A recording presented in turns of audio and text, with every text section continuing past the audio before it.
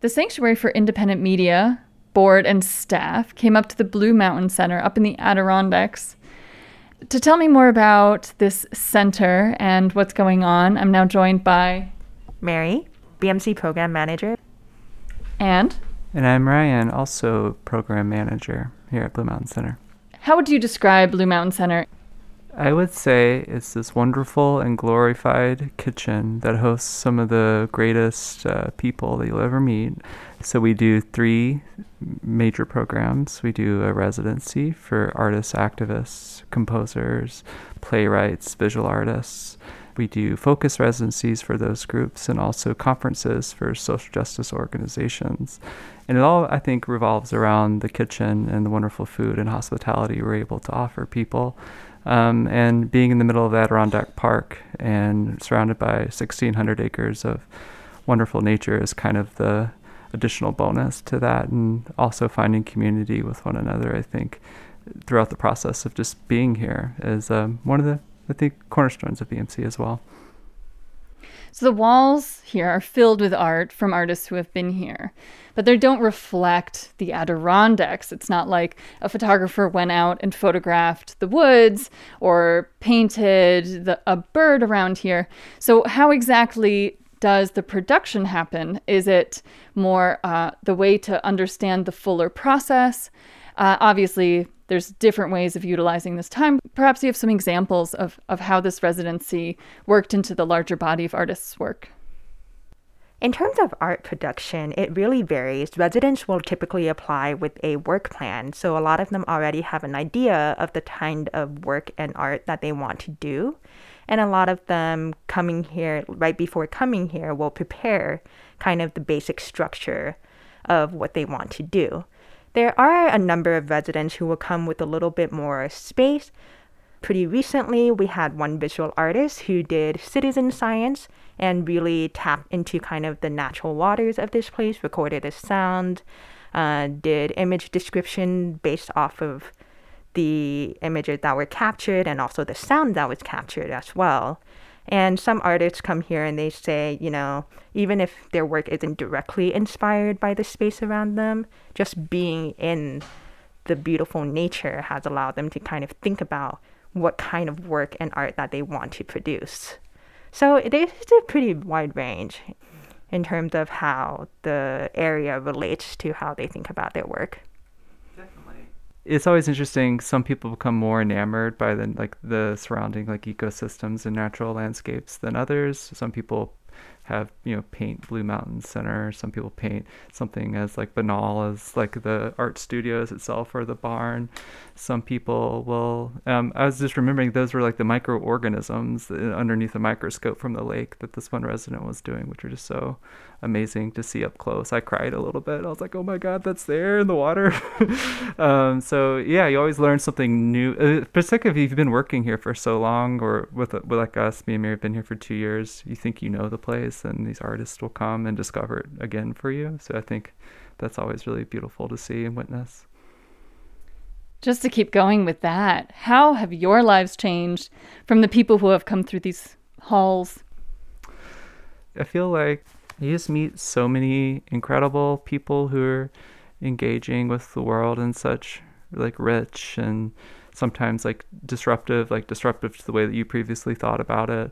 I always say that my heart gets emotionally stretched out. It's allowed me to think and have more compassion and empathy to the world, just learning from people all the time. And then I think also being here, the impact of just being in this beautiful place and surrounded by wonderful people all the time is something it's hard to quantify or even talk about, but it definitely has made my life richer. And yeah, I don't know, Mary, do you have a good way of thinking about it? I mean, yeah, it's a real privilege to be in this space, especially in our capacity, because we get to be here for longer stretches of time and meet so many groups of people and individuals. I think the way I think about how it's impacted my life is that, often when we look at the state of the world today, is kind of depressing for a lot of people who are even slightly aware of just everything that's going on. And for me, the privilege of being in this space is really interacting with people who have such creative thoughts and solutions and are just really driven in different ways, whether that's through their art or through their activism or both, of course, in how they interact with the world. And it really does bring me a sense of hope that I think is hard to capture when you're often isolated, especially during pandemic times. And it also allows you to kind of think about what the world and what people can really do when they have different aspects of their basic needs met. And that's something a lot of residents bring up, just kind of like the ways that you can further imagine what this world can be by having food and room provided and the space to breathe and the space to think about the work that they do. That has like a lot of underlying commentary on there's just so much that we can't expect from people who are having to do so much more work to meet those basic needs. Do you think that way? Yeah, absolutely. We've had retreats here that were very explicitly for rejuvenation, for people healing from certain things in the world. And it's really just strikes a chord in so many ways when you think about the possibilities of, people's imaginations and creativities and willingness to really think beyond in so many ways when they are able to just kind of not have to think about all of the details of working a job to pay the bills and just thinking. Even so many people have thought about being here, I don't have to think about childcare, I don't have to think about groceries in the same way. When that's all lifted, they just have so much more space. And to end off, you mentioned the importance of food as the center to this place. So let's talk a little bit more about the food, the kitchen at Blue Mountain Center. Yeah. I think, first of all, I think it's interesting to think about the region, too, in the Adirondacks. I mean, in our county, there's 2 full-year grocery stores that are struggling, that are local. They don't have succession plans for when they're family owned. So what happens to these grocery stores? You have chains trying to move in. You have 30% of everyone who's eligible for SNAP benefits enrolled. And food scarcity is just a real big issue. And then oftentimes we have such just like rich, abundant food access here at Blue Mountain Center. And it's interesting right now that we're maybe one of 2 quote unquote restaurants that are open in our entire county.